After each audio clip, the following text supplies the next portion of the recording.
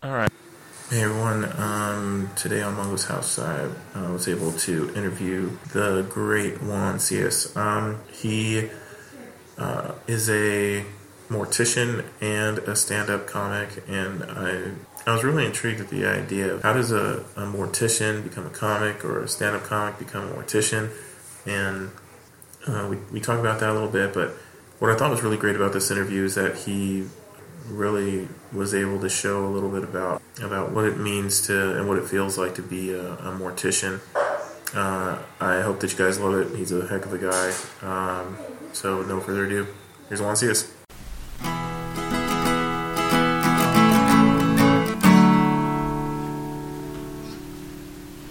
All right, so we're in the house with Juan Cias.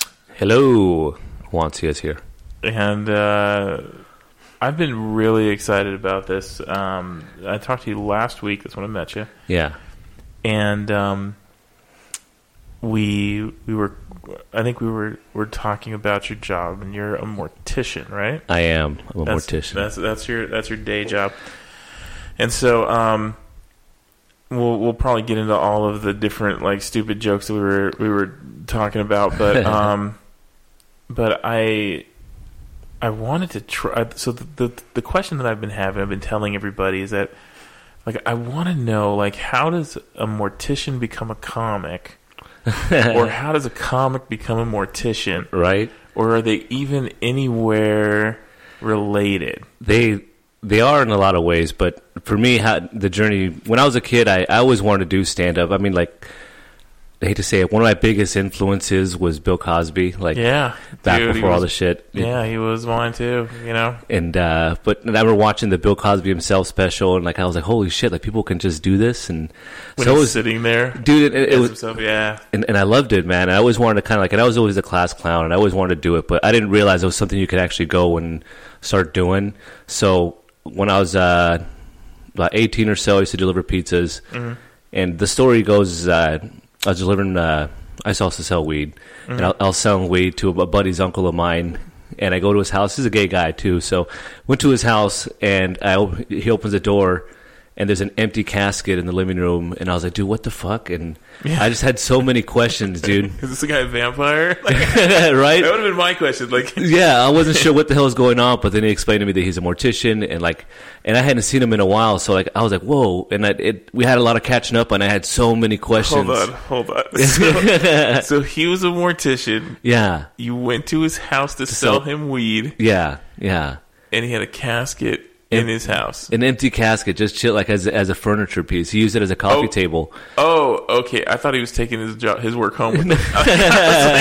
Basically, it's what he was. It's what it was. But he had it as a coffee table, and like, dude, I just had so many questions, and at that point, like, I wasn't really unsure what the hell I wanted to do for like work, and I knew I was like always a morbid person. I enjoyed like just dark shit.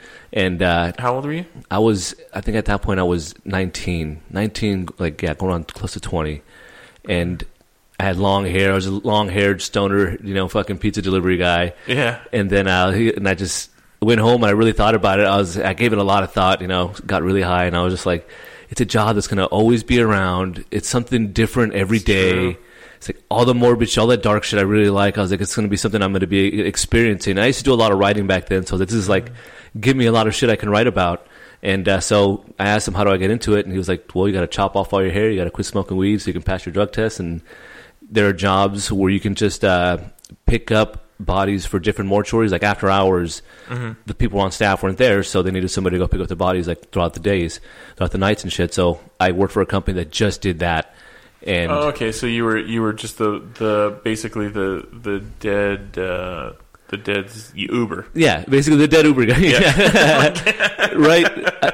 I always pictured more like that scene from Monty Python. It was like, bring out your dead. I love that scene. Yeah. That's my favorite. I'm not dead yet. Right, dude? Yeah, dude. So I'm feeling much better. That's exactly what I would, I was just that guy who would just go out and pick up bodies and drop them off at places. But eventually, like, that led into, like, I met one of the owners of the mortuary. She liked my, the way I talk. She just liked everything about me. She's like, I want to hire you on. And so I ended up getting, like, hired on, and, like, from then on out, like I just like it was started off. It was supposed to originally be just an idea for me, just to kind of get the experience of it. But then I got hired on, and it's like, dude, and I fell in love with it. And like 10 years later, dude, this is what I've been doing for 10 years. But then with that line of work, like I started seeing a lot of people and hearing a lot of stories, like people like just doing a lot of shit with their life. Like he went on and he did this, went on to that, and it's like, man, like it's really awesome to hear all these stories. So you're in a dead end job. So like, yeah, exactly. So There's gonna be a lot of puns. Yeah, that's all my humor is with the death shit. It's all just death puns. But I like that, dude. But and then I want to hear other stories of motherfuckers like, oh, he was born here in Riverside. And like he died in Riverside, and it's like, oh, well, like now get information so I can like write these nice obituaries. Like, oh, well, what type of stuff were they into? What did they like? Like, you just kind of just watch TV, and it's like, fuck, man, those stories were like real bummers. So I was like, dude, I gotta make my own shit besides just the mortuary stuff. Go out and just do something I always wanted to try. And like, I was going through some dark times, and I was seeing a therapist and shit, and like it came out during my therapy session. I was like, I always want to try it. And he's like, well, why don't you? And I was like, and yeah, I think that so.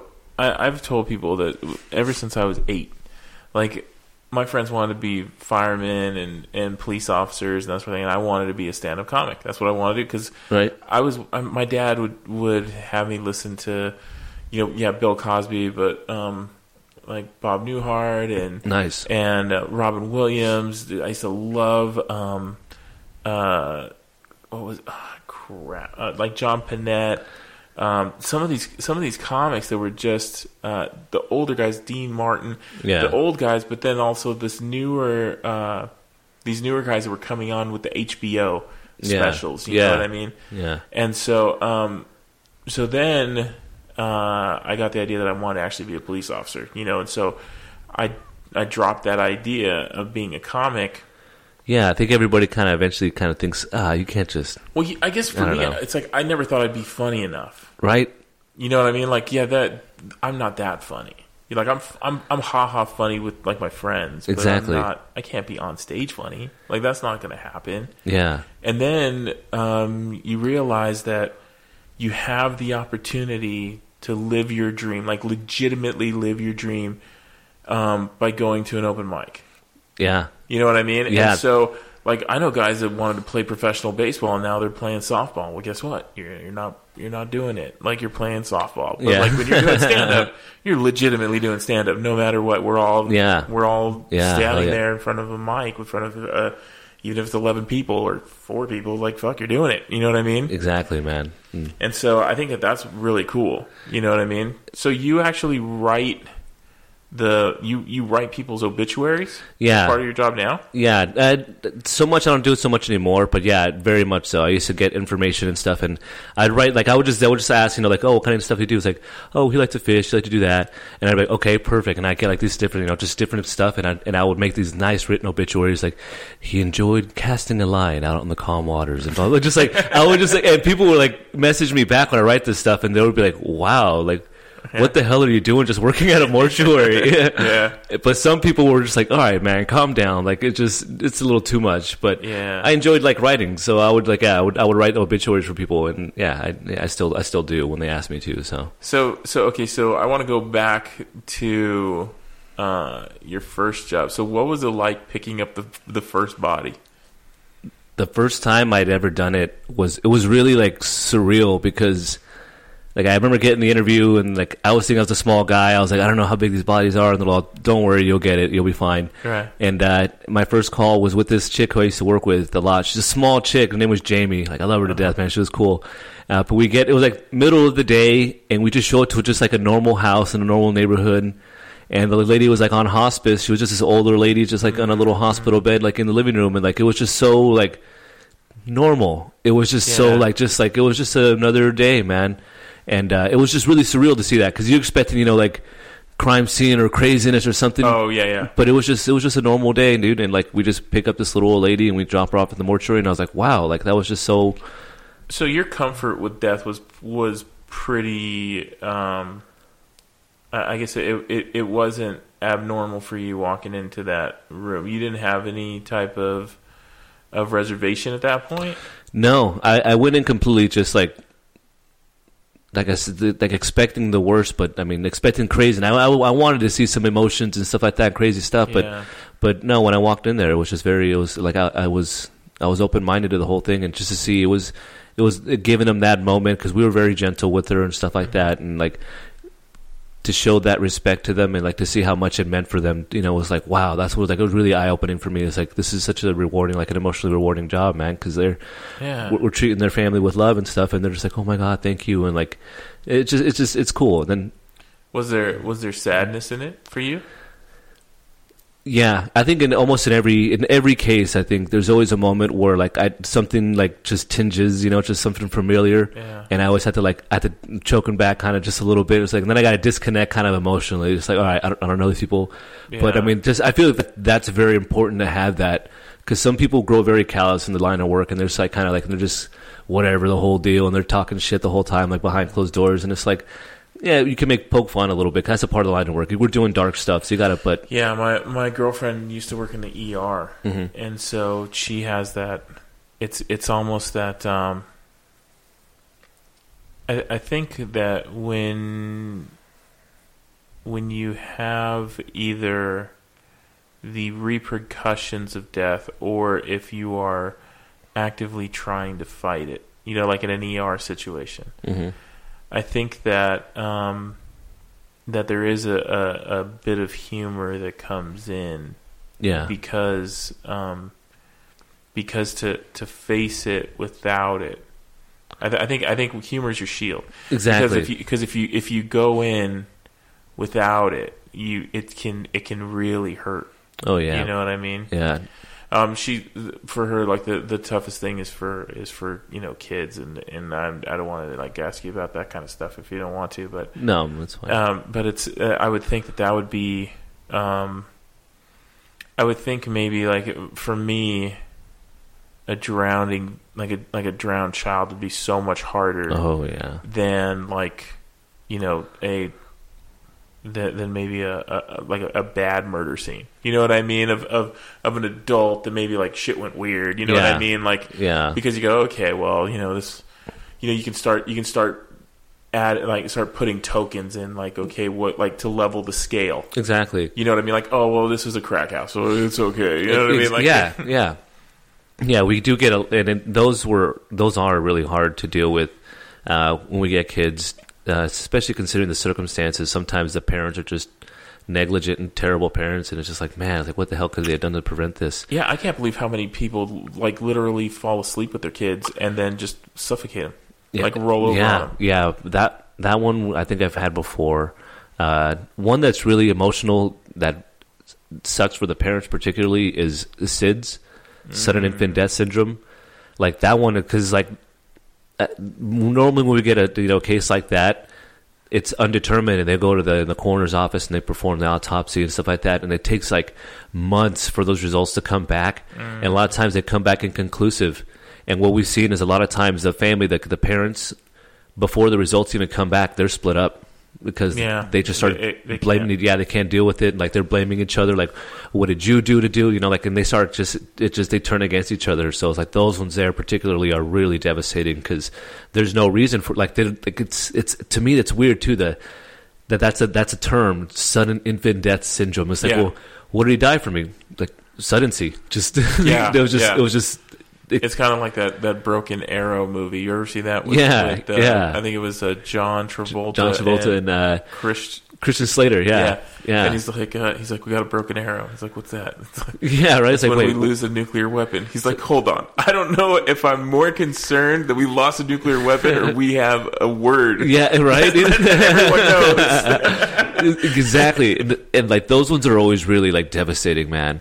It's amazing how like all the different lives and things that see, like here, I met you at a comedy, at a stand-up comedy place. You know what I mean? And it's like, it's crazy how interwoven we all are. And I think that maybe that's one of the things that people, and this might be a little too, maybe I'm over psychoanalyzing it, but I think that's part of the problem people have with death is because then you have to break that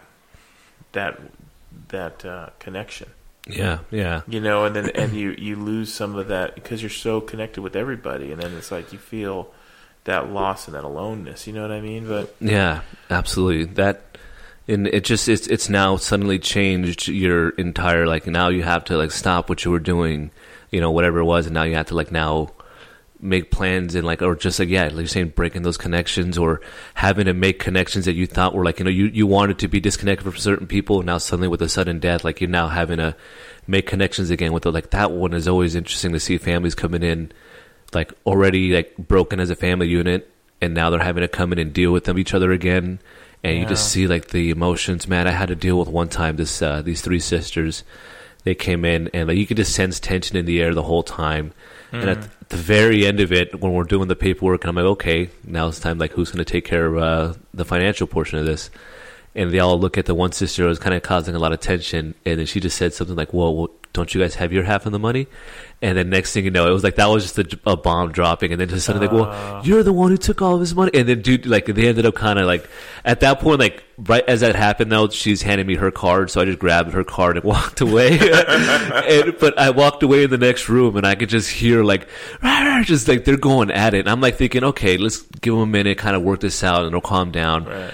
But then it just got amped up more and more, and next thing you know, I could hear one of them get up and, like, the chair scoot back, like, and they're about to start fighting. So at that point, I had to walk back in, and I was like, ladies, please, like, and once they saw me, and they was like all kind of just snapped back to it. It's like, oh shit, and then so it's like, it's crazy to see those parts of the and I guess that people forget, that you have, because you have the life that you show to the world, and the life behind closed doors. You know what I mean? Exactly. And I think I try to live I try to have a pretty transparent door. You know what I mean? I feel better about it.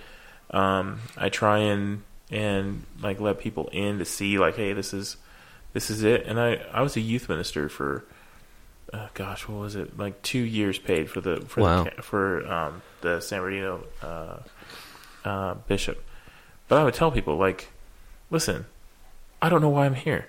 Like, I don't know why I would be considered to be chosen to lead teens, because I don't think I'm that great of a guy. You know what I mean? Like, I've sinned a lot. Like, that's just how I am. I'm not perfect.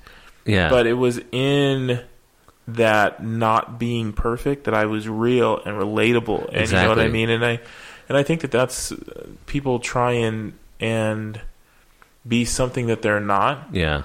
And then you have that drop off. And then you have that, oh shit, you weren't the Huxtable guy that we fell in love with. Yeah, and you know what I mean? Like, yeah, you can't say that you're raping people, you know what I mean? But you played us. Yeah, no, and I know exactly, like, what you're saying. It's just how you're saying it's better to be transparent and just try to be just, I don't know. Yeah, the behind closed doors things. It's creepy. We see it, and I get a glimpse at a lot of that, and it's it's interesting to see, like, because you get to see it when someone can't defend it or can't close that door anymore because they've died. Yeah.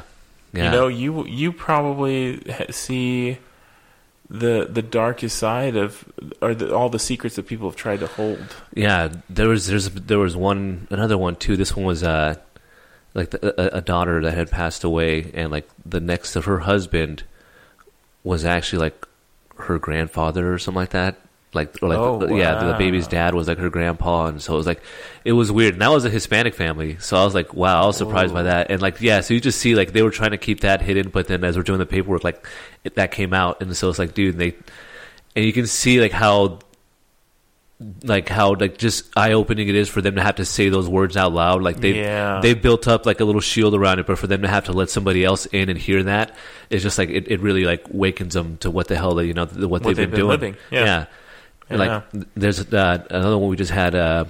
This one was the first time, because recently California passed a law about 2 years ago where now you can now declare what you consider your gender to be, even on the death certificate. So what you're born as necessarily does not mean what you're going to die as now. So we had just recently, I had a family come in and they explained that he was a transgender person, and person, like a female transitioning to a male. So like, it was so weird for me, like, kind of get the information, and I was like, okay, so what's the person's name? And they tell me, okay, this name, and I'm like, oh, but I understand, like, oh yeah, but he also went by this name. And I was like, well, it's for me to have to like stop at one point. I was like, okay, at this point I'm going to start just referring, because I was so confused as to how to refer to him as he or she. Right. So at one point I had to stop. I was like, okay, I'm not going to at this point refer to him as he, and I'm going to refer to him as this person now. And it was kind of like, so, but that one, yeah, it's interesting to see all the different. So do you, I think in that situation, I've never been in it.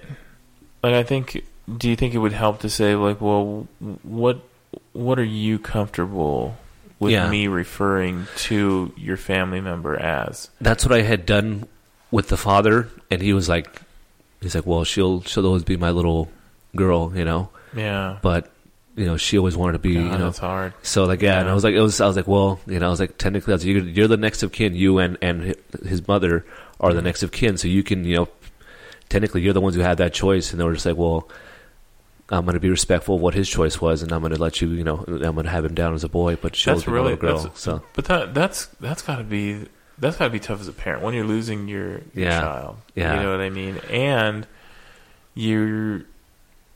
it's very admirable, that you would love your child and support them in something that you and your I guess upbringing would normally have rejected and hated. You know?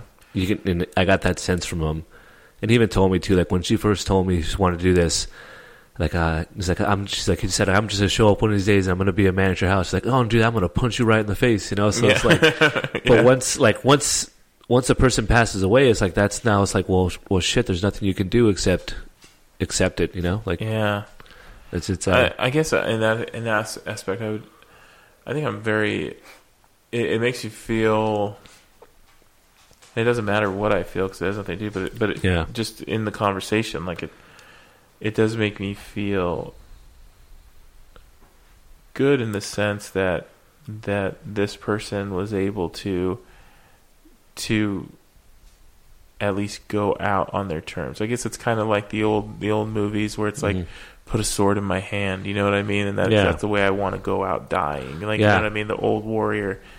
And so I think it's a beautiful testament to that family. Yeah, no, absolutely. So so I see a lot of like, the dark side and a lot of like the loving side, like that stuff. So it's just, that's why I love what I do, man. It's just, it can get really, it puts life in a perspective. I mean, because before, I don't know. I don't know how I really used to think before, but now everyone gets like down, everyone gets depressed and all that. Mm-hmm. But I've learned like just that's why I like to close with a little bit that I do is like, just don't sweat the small shit and, live every moment, enjoy the good moments, enjoy the bad moments. Cause I've come to learn like it's those bad moments, like when you're just super fucking depressed, like it sucks. But the same moment, you only get like so many of those fucking moments. So better like enjoy it while you're there. Yeah. And at the same point, like it's those low moments that just make the high moments all the better. Like by contrast, it's like I'm having a fucking great day today. Oh, yeah, I'm feeling great because I was just feeling shitty like 2 days ago. So it's like, and just I just learned to just fucking love everything, man. Learn to accept and just love everything because why expend the effort on being just a dick or just being just a miserable piece of shit all the time, So you and that's really interesting that your job that you kind of stumbled into, you know what I mean? Yeah. Has given you this amazing perspective. Yeah. Now do you so as a youth minister, I used to tell people that the reason why you and your child are having issues is because you're looking at a piece of pizza. And the problem is... Any pizza analogy, you got me. I love it already. Yeah. You're looking at a piece of pizza. And the thing is that... And so for people that are home that don't see, I have the point facing Juan and the crust facing me. And so I say, you're the parent. And so you see this pizza as going from... in this analogy, you're the teen. And so you see endless possibilities, right? Like from your point, you can go out in any direction and it looks endless. Mm-hmm. But when you're a parent, you're looking at it from the crust side and you're thinking everything is coming to an end. You know what I mean? Everything is coming down to this point.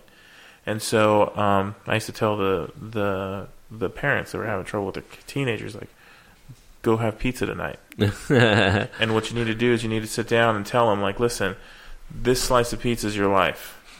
You know what I mean? Mm-hmm. I'm looking at it this way, you're looking at it this way, but we're looking at the same life. And we both want to enjoy it. You know what I mean? And we want you to enjoy it. And so I wonder if you're not an old guy, but do you think that your job, do you have that end? Like, do you constantly have that, like, oh, well, like, we're barreling down hard and fast anyway? Like, I mean, you know what I mean? Like, I don't, how do you think that impacts your idea of anything is possible? Like, you know what I mean? Yeah. Well, I do definitely, like, I've come to terms with the fact that, we're all going to die. Like, the life that I'm living, who knows, man? I can go, like, I'm not living crazy, but I mean, you don't ever know, especially living where in San Bernardino. I deal with that a lot.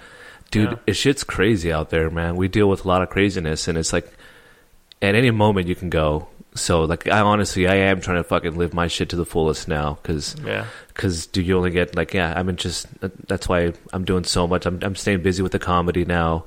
I do stay busy with work and also with my relationship and stuff, and it's definitely put it into perspective where it's like, dude, you got to go out and and claim as much as you can and do as much as you can, man, because like, you don't ever know what the fuck's going to happen, especially now with the way things are, dude. Everything's kind of going a little crazy.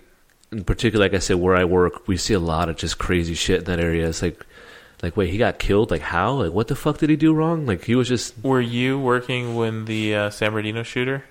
Were you in your... I was working, but at that point, I think I was working just transportation. I was in between like mortuary jobs, just working the transportation job, the dead Uber job. Yeah, the Uber for the dead. The Uber for the dead job. But the place I'm at now ended up dealing with a lot of those, and that one was the Inland Regional Center where that happened. The place, I work for a small family chain. I don't really want to say the name, but they deal with they Inland Regional Center. They have I'm not sure exactly what the hell the whole thing is, but I guess the portion that we deal with, they deal with indigent families or people who have no other family members, nothing left. So like there's no next of kin. So like they deal with them. A lot of times they're, you know, like mentally handicapped or some type of physically handicapped or something. So we get a lot of those cases. So when that happened, like it really hit close to home because it's like, oh shit, like we deal with these people all the time, and like now they're all like a bunch, like they're all been shot to hell, man. So that one was really crazy. But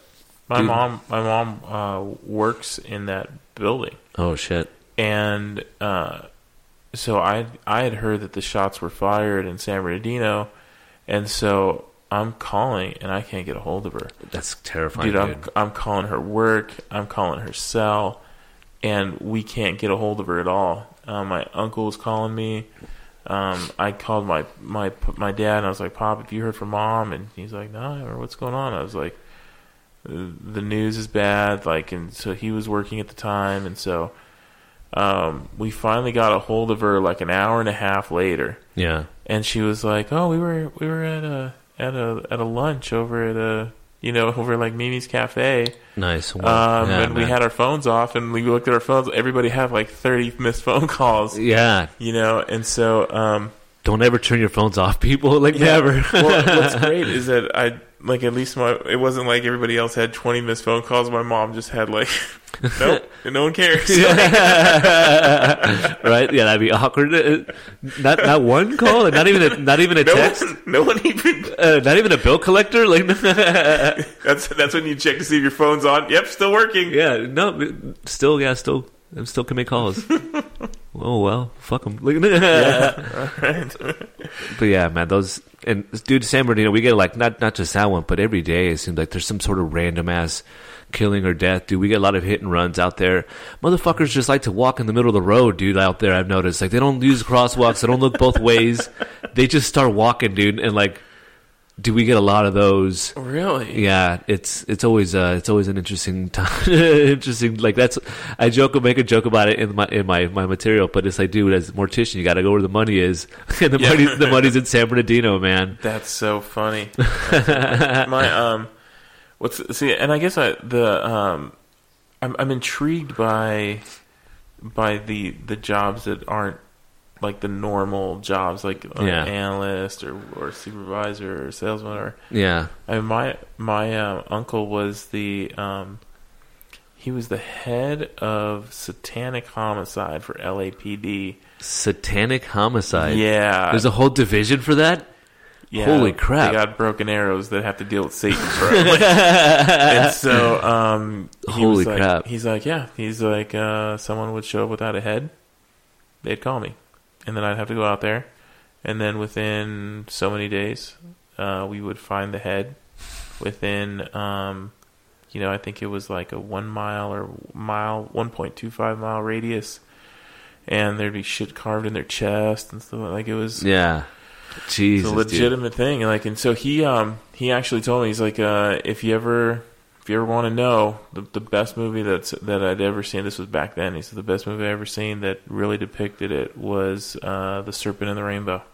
Serpent and the Rainbow. I'm about to look that up then. That sounds awesome. Yeah, it's a really good. It talks about. It was based on a true story about this guy that went down to, I want to say like Louisiana or something like that, and it talks about like voodoo and like black magic and all that kind of stuff. It's actually a really great movie. It's 80s, but 80s always good movies, man. 80s. Yeah, but he, I guess my mom had known somebody that was kind of into witchcraft and stuff, and it was a business person, but she ended up breaking something, and so when she broke it, she went to go replace it, and when she went to go replace it, it had some type of mystic spiritualist thing to it, and so my mom went over to talk to somebody to replace it because they only found it one place.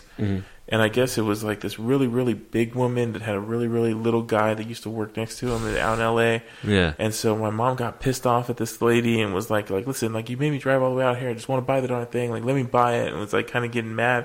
And my uncle was like, oh, shit, like, that's a legit witch. Like, you don't want to fuck with that lady. Like, after the fact. She's like, I don't care. My mom was like, wow. So, damn, that's ballsy. That's awesome. Just like, I don't give a fuck. Yeah, my mom was like, I'm from L.A. Like, don't you want to get crazy, Age? Takes off her hoop earrings and goes, I was like, I don't give a shit. Like, shit. You want to? I'll carve some shit in your chest. My mom used to be a badass, man. She used to walk around with around L.A. with a straight razor. Fuck, just in case anyone ever did anything. She'd flip that thing out and be like, listen, I don't think you want to mess with me today. Yeah, she walks the yard alone. Man. Yeah. both of my mom and my uncle told this story. He was like I said, after he had retired from the police force, he was working with investigations for the L.A. District Attorney. And so he says, he was going over and he had to go, I guess, interview somebody. So he goes to go interview him, and there's a young prosecutor. He's now a judge, but the young prosecutor's there. And so they walk out, and some guy says, hey, why don't you give me $1? And then he gets out, and so the young prosecutor is kind of like flustered, and my uncle says, listen, get out of here. We don't have $1. And so they go in, they do the interview. They come back like an hour and a half later. Mm-hmm. These guys are still there. And so he says, hey, man, why don't you give me $1? And he says, and so the prosecutor like starts to reach for his pocket. And my uncle says, put your money away. Get your hands out of your pockets. And so the guy goes and puts his hand in his pocket and like pretends like he's reaching for something. Yeah. And he says, hey, I asked you nicely, now I want you to give me your whole wallet. And so my uncle, he's a fucking badass. He pulls out his concealed weapon, and he says, listen, unless you're holding on to your prick, you got a real problem. Hell yeah, dude. Hey, man, no, it's fine. I was just playing. Yeah. Damn, that's awesome, man. Hell yeah, dude. Sometimes you got to fucking just... Yeah, they're pretty cool people. Pull yours out, make sure, I got one bigger than yours, bro. Yeah. So we talked a little bit about the dark stuff, and so when I first listened to you, I've only heard you do stand up once. Yeah. And I loved it. I thought you were really, really great. Thanks, man. But it was a lot of the lighter stuff, and we kind of talked about that before we started.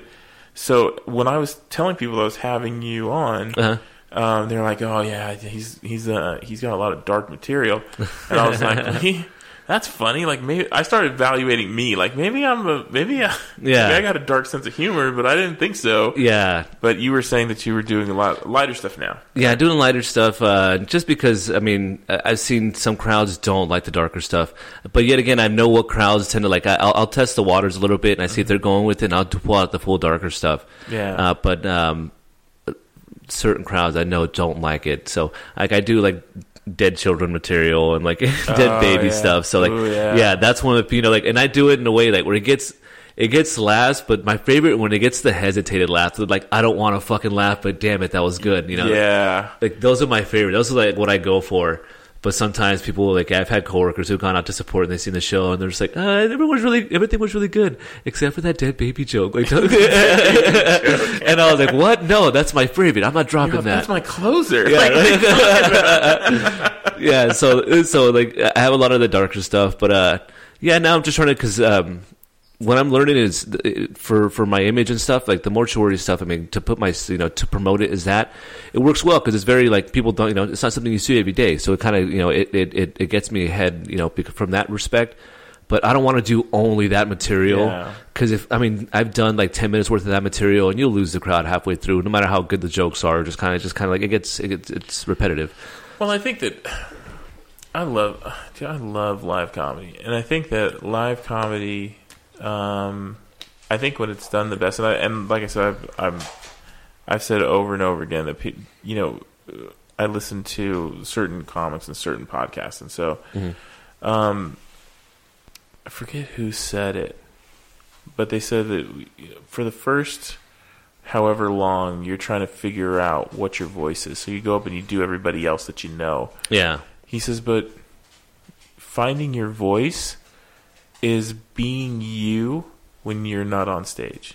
Yeah. That's what finding your voice is. And so, like that, I've only been doing this for 2 years, I think. Okay. And so, like, I can, like, last night when I went up, like, I just felt like it was just me, just it felt like I was just hanging out with people. Yeah. It didn't feel like I was nervous and sweating and, like, having to perform. I didn't even know I was going to go up. Like, I literally was sitting there, and Andy was like, "Hey, are you? Do you want to get on? Do you want to go up right now?" And I was like, "I guess." Like, nice. So he threw me up there, and everyone was like, "Dude, you killed it! Like, that was really funny stuff." And I was like, "Well, I wrote some of that shit right there on stage. Like, I had some premises, and but I was just in the moment, and it just felt really good. You know what I mean?" And so, how much of your stuff do you write on stage? Or how do you write?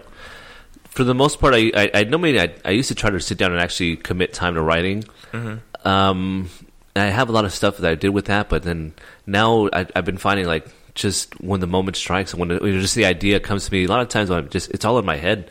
I'll just come up with an idea. And I'll see if I can make a premise out of it, and then see if I can come up with a punchline. Like if it all kind of works out in my head within a few minutes, I'll sit there and write it down, and then I'll just play with it on stage and just try to rearrange the words, and try to the different punchlines, or just deliver it a little bit differently. And that's pretty much the way I do it, man. I'll write an idea down. Some of it's on stage. Like I'll come up with just a certain. There's one I used to do a lot. I haven't done it so much anymore. Where like I ended up coming with just like a second punchline when I was on stage, and it fucking like killed better than the first one. Yeah. So it's like, dude, some of it, a lot of it is very much like in the moment. There, you just suddenly something will come to you, And I think the transition from me actively wanting to be a comic and me just thinking like, oh, that'd kind of be cool, like actively doing it. Yeah. Is that whatever would make me like giggle.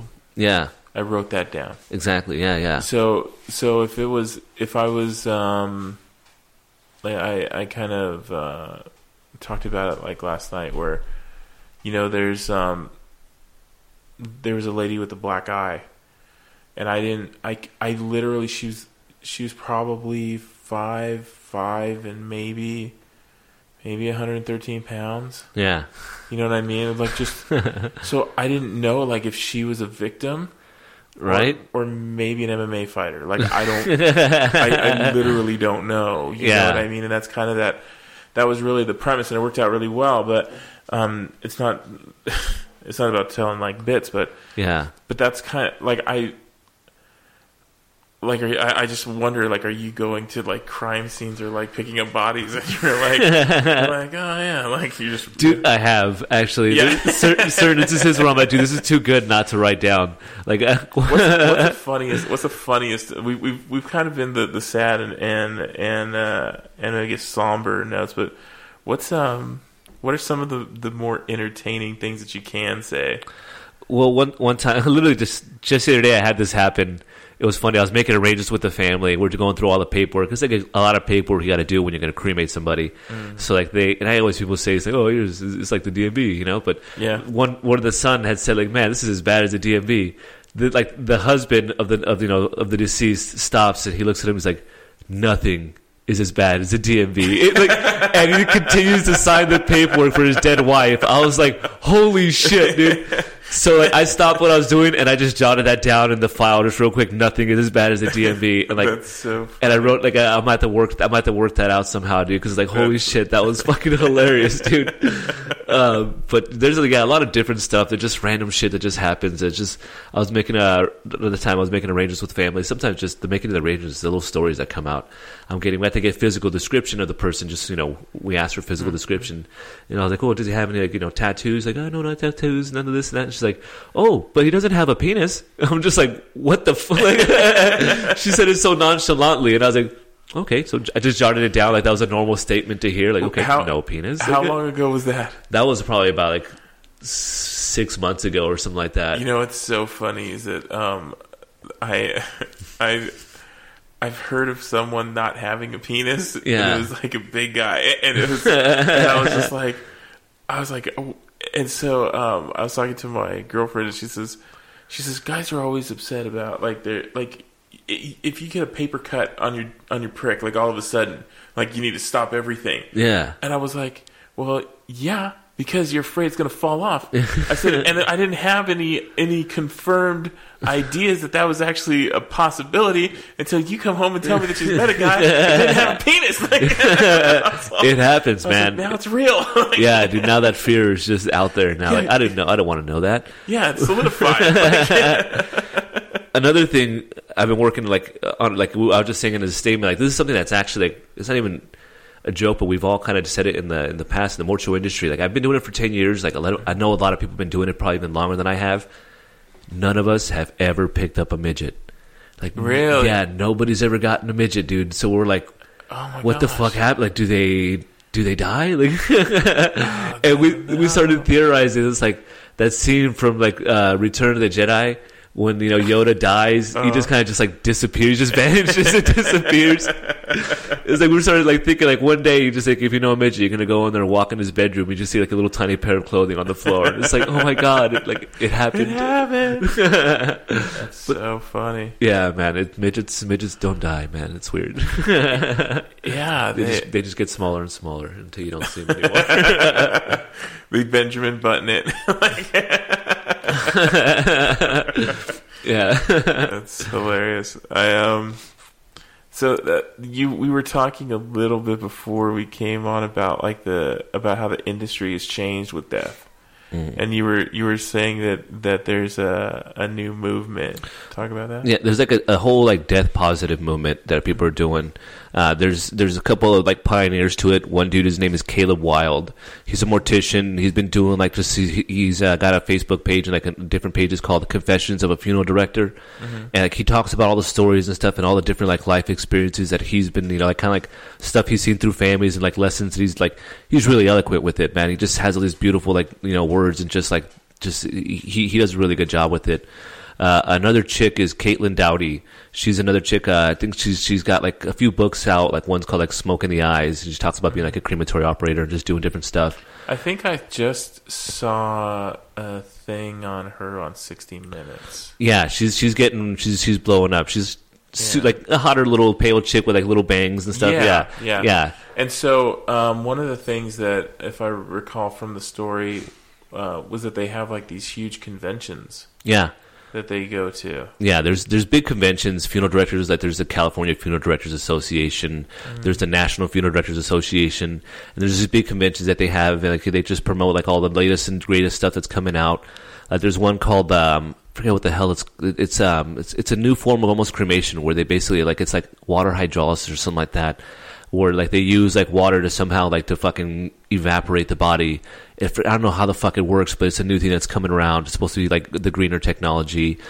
There's stuff they're doing now where they bury whole bodies without being embalmed, like in the ground, like, and they mix it in with like some sort of like big tree seed, and they fucking grow these gigantic trees. Yeah, I've actually heard of that before. Like, I would love to be, made into a tree when I was done. You know what I mean? And the thing is that what I'm really afraid of is, and I think we kind of joked around about it, was the whole crematory meltdowns that I'd heard. Because it's a legitimate thing. Like, you have these people that are on like the 600-pound life, and then,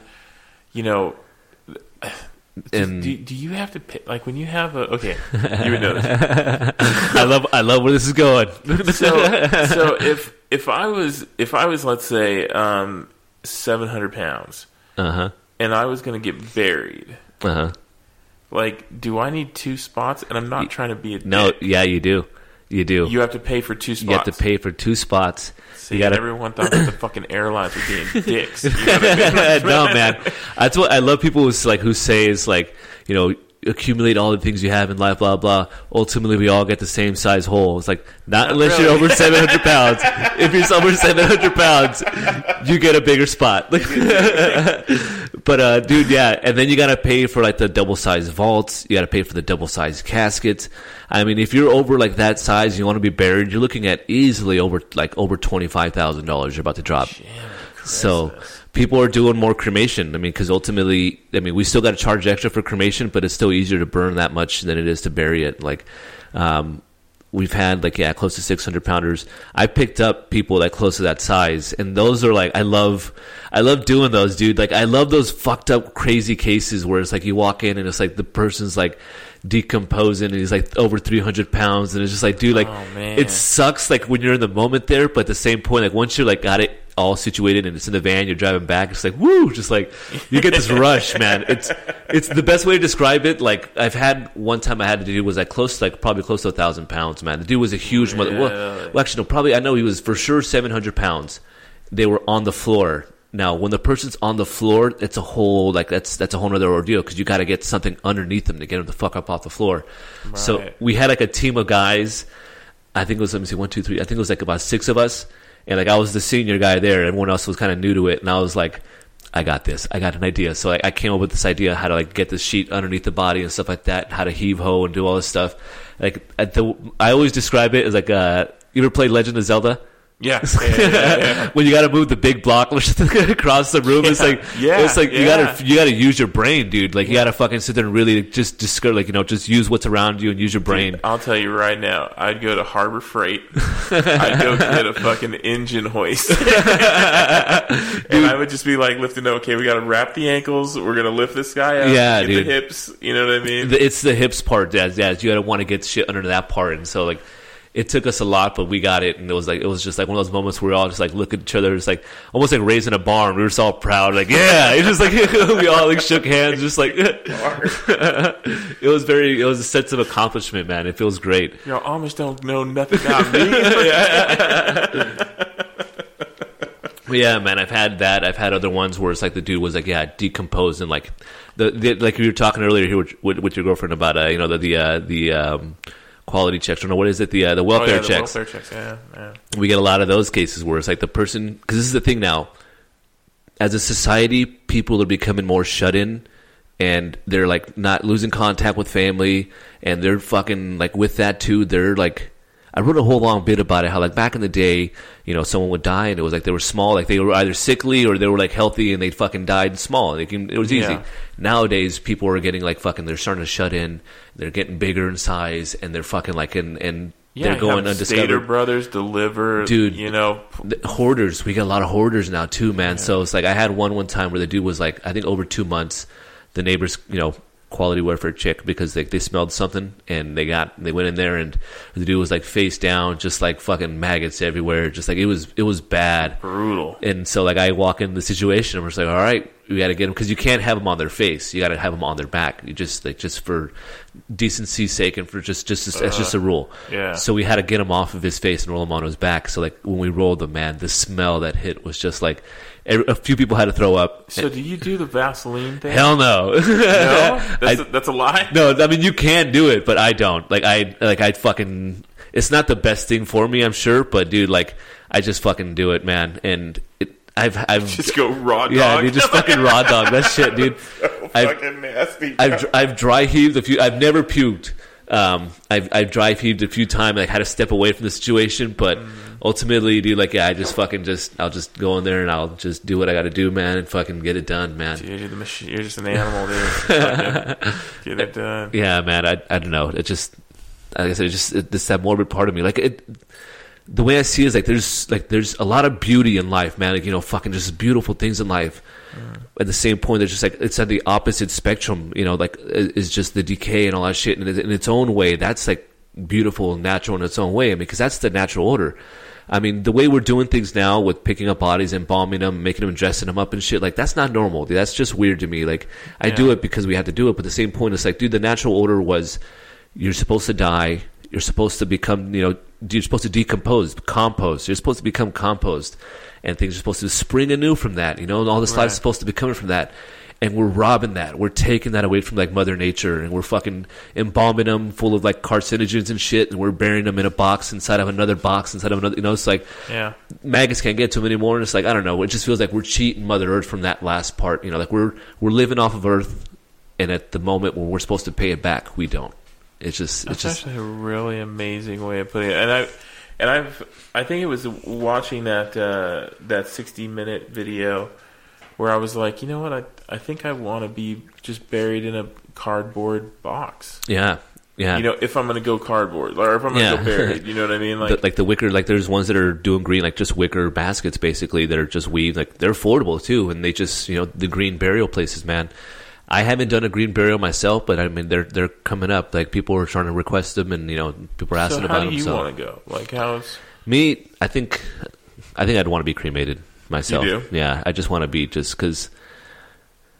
Like, why take up the space? I mean, you can be compost for the for the maggots and everything like that. But I mean, for me, it's just I'd rather be burned. I mean, ashes to ashes, dust to dust. Yeah, so I like hunting, and so like if I ever got to a point where like I could buy property, like hunting property, I wouldn't mind being out there. Like, just because then I have my own land, you know what I mean? Like, I just want to be buried on my land. There's all kinds of stuff too. Like, there's they don't do it here, but there's Tibetan sky burials, where they take your body, they take it up into the mountains, and they just leave it there. And then the vultures get you, man. Those are like that's another way of people done. And then also with cremation, there's things that they can do with the ashes. Like I've heard of people mixing the ashes with like mortar mixture and shit, like using it for like underwater like sea reefs off of the coast of Florida. Like the Neptune Society has this whole like reef off the coast. It's really beautiful. They also mix it with like gunpowder, and they make like fireworks and shit with it. Really? Yeah, there's ones that compress into a diamond. Like I've heard that one. Yeah, there's a lot of stuff they can do with it. I've actually thought about telling people that I'm just going to stop trying to lose weight just so that I can get maybe a quarter carrot. Right? Size of her head. Yeah, just like I don't know. Like if I lose a little too much, might be losing my stock or my resale value. Right. But yeah, man, it's I don't know, the whole aspect. Everything's really fascinating to me, man. All the newest and greatest technologies and stuff, and some of the classic stuff too. I mean, just the old traditional services. It's cool to see just all the different facets, and the different lives too, man, because different cultures have different ways of doing things, you know. Like Mexican services, like, man, Mexicans know how to fucking put on a funeral, man. They fucking they go all out with the mariachis and and a part like that whole celebration of life, dude. So there was my cousin. She married some guy, and this guy wasn't anyone that her mom liked, which was my aunt, and so he ended up passing away in a very very odd way, and we don't know if it was disorientation or if it was a type of suicide.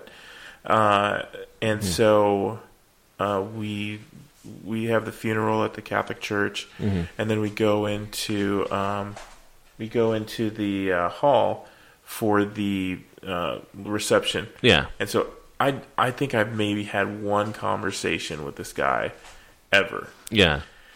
And so as we walk into the hall, AC/DC's Highway to Hell is playing. Wow. And I lean over to my dad, and I was like, I really think I'm starting to like this guy. Dude, yeah. It's interesting to see how people what everyone does, man. Yeah. I'll never forget one time, a close friend of mine had passed away. He was murdered. And I'm sorry to hear No, that. he's a good guy, but he lived a lifestyle where it's like we weren't surprised, to be honest. It was sad, but what sucked though, he had left 2 sons behind, and we love those kids. And during the services, you know, we wouldn't have a viewing or anything like that because of the conditions, but we had a memorial service. And during the service, I told the kids, I was like, hey, boys, you know, I got down on one knee. I was like, boys, I want you guys to pick the songs we're gonna listen for your Father's service. So they were just like, okay. And they picked fucking 2 Chainz for the fucking services, dude. So at one point, like, you know, I use our old pastor's old white guy. He was like really respectful. I love you. He has like a great, like, just old sermon-y voice. And he's like, now we're going to listen to some music.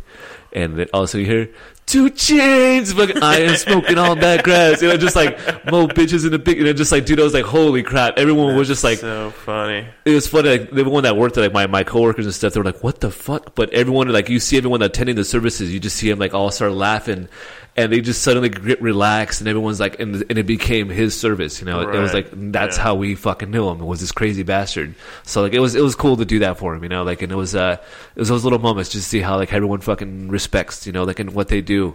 And I try to tell families when I'm making arrangements, like, make it about the person. Like, bring in music that they listen to. We can play our little house music, but I can tell you every time we play our little house music, everyone's uncomfortable and stiff and like they don't, you know. Yeah. But the second you hear music they fucking recognize, suddenly it's like you see people calm down and kind of like, oh, the story started. It's like, oh, I remember, yeah, this and that. And just like, and you see people like, make it about them. I always tell them, you know, like, bring in shit from the house, you know, like trinkets, and we'll set it up everywhere. We'll just fucking, you know, make it, you know, about the person. Mm-hmm. And that's what I always like to do, man. Just make it about the person. It's always, it's, I'm saying that's what I'm trying to like, that's what about the positive movement is. The death positive movement is just making it about the person and not so much like, you know, preach the sermon, but a lot of them just go only in the sermon and they don't talk about the person at all. And it's like, nah, man, make it about the person and the life that they led and just like the shit that they did, whether it be bad or, you know, just the stories, you know, there's always good stories there. Yeah. I think when my dad, like my dad has said that when he goes, he wants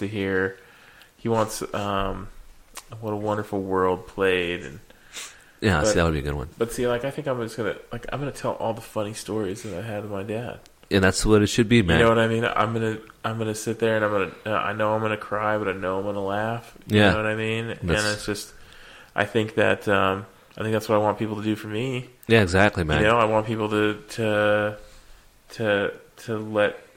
let people know that, you know, that I either brought him up or I was a dick. Like, you know what I mean? He was here in the world. He knew how to smoke meats. Yeah, exactly. He knew how to decanter some good alcohol.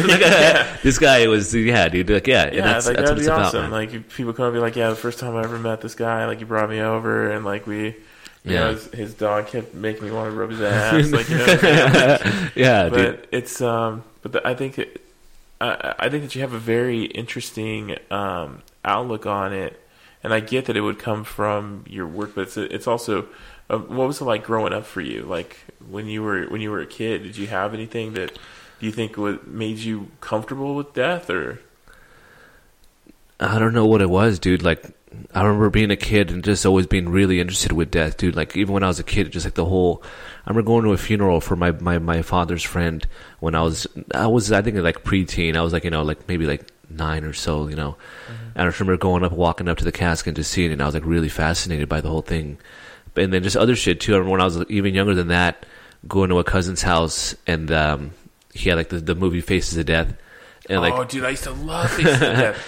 I think I freaking forgot about and that. And like, he was about to put it on for me, and I was so excited. But then when his older brother walked in, he was like, "What are you doing? Don't put it on. He's just a kid." And I was like, "No, I want to see." Yeah, and like, I remember that. And Yeah. I was always like just fascinated by it, because like I said, it's just like it's that whole other part of life that it's just like that no one, like, that's just that other spectrum that no one really sees, no one really wants to see. But it's like I was always fascinated by it, man. Like, I hate to say it, but I watched some of those creepy fucking videos, of the beheading videos and shit. Like, nothing, like, I don't get, like, the first time I was actually experienced that, like, I didn't go looking for it, but one of my coworkers, when I was already in the line of work, I was coming out of the bathroom, and he was, like, watching one. He just puts it right in my face, like, "Look at this." And I was like, "Dude, what the fuck?"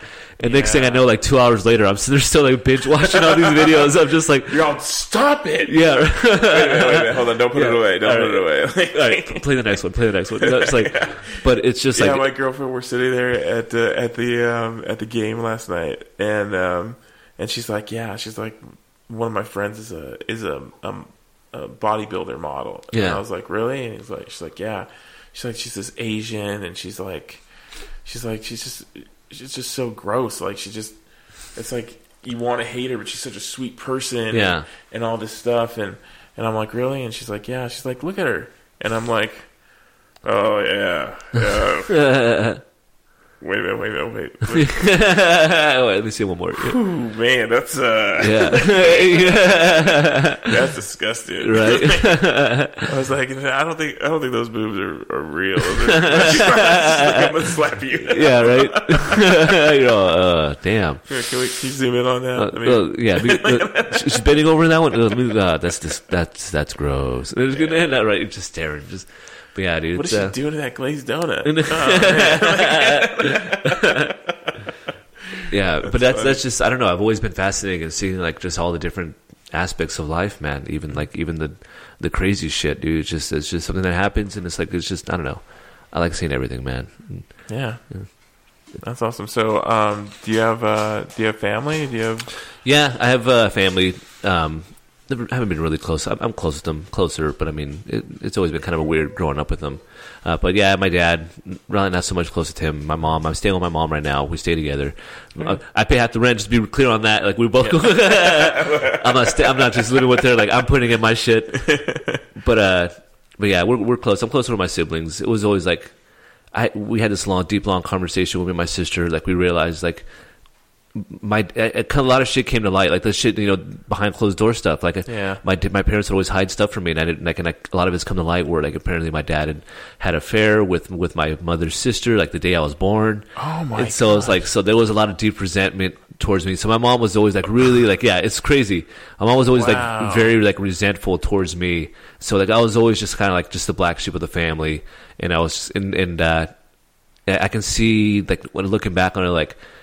When I talked to my mom, like I realized like, they got together really young. She was kind of like he pestered her to eventually to wear her down and going out with him, and eventually like they ended up getting into this long relationship. And I think she wanted to get out, but then with me being born, I kind of solidified it. And so she just hated him. So are you the oldest? No, I'm the second.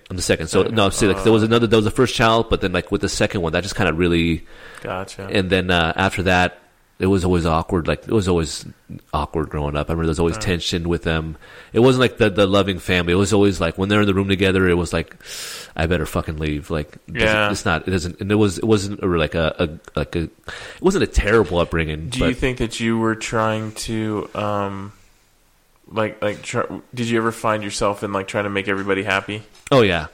I was always the class clown. I was always the kid that just had to make joke about everything, make light about everything, and that makes sense. And that happens in a lot with people that come from relationships or their family. There's arguing, yeah, and like comics come out of that. You know what I mean? Because you're trying to make everybody happy, Yeah, And exactly. it's like, that's how you find your identity, you know? Yeah, that definitely helped with that. And then going to school too. Yeah, that was the other part of it too. I was always the class clown and just the shit and just talk shit and stuff. Sorry, But he's awesome. I love his dog. This is such a cool dog. Thank you. Yeah, but yeah, that upbringing I think made it like just.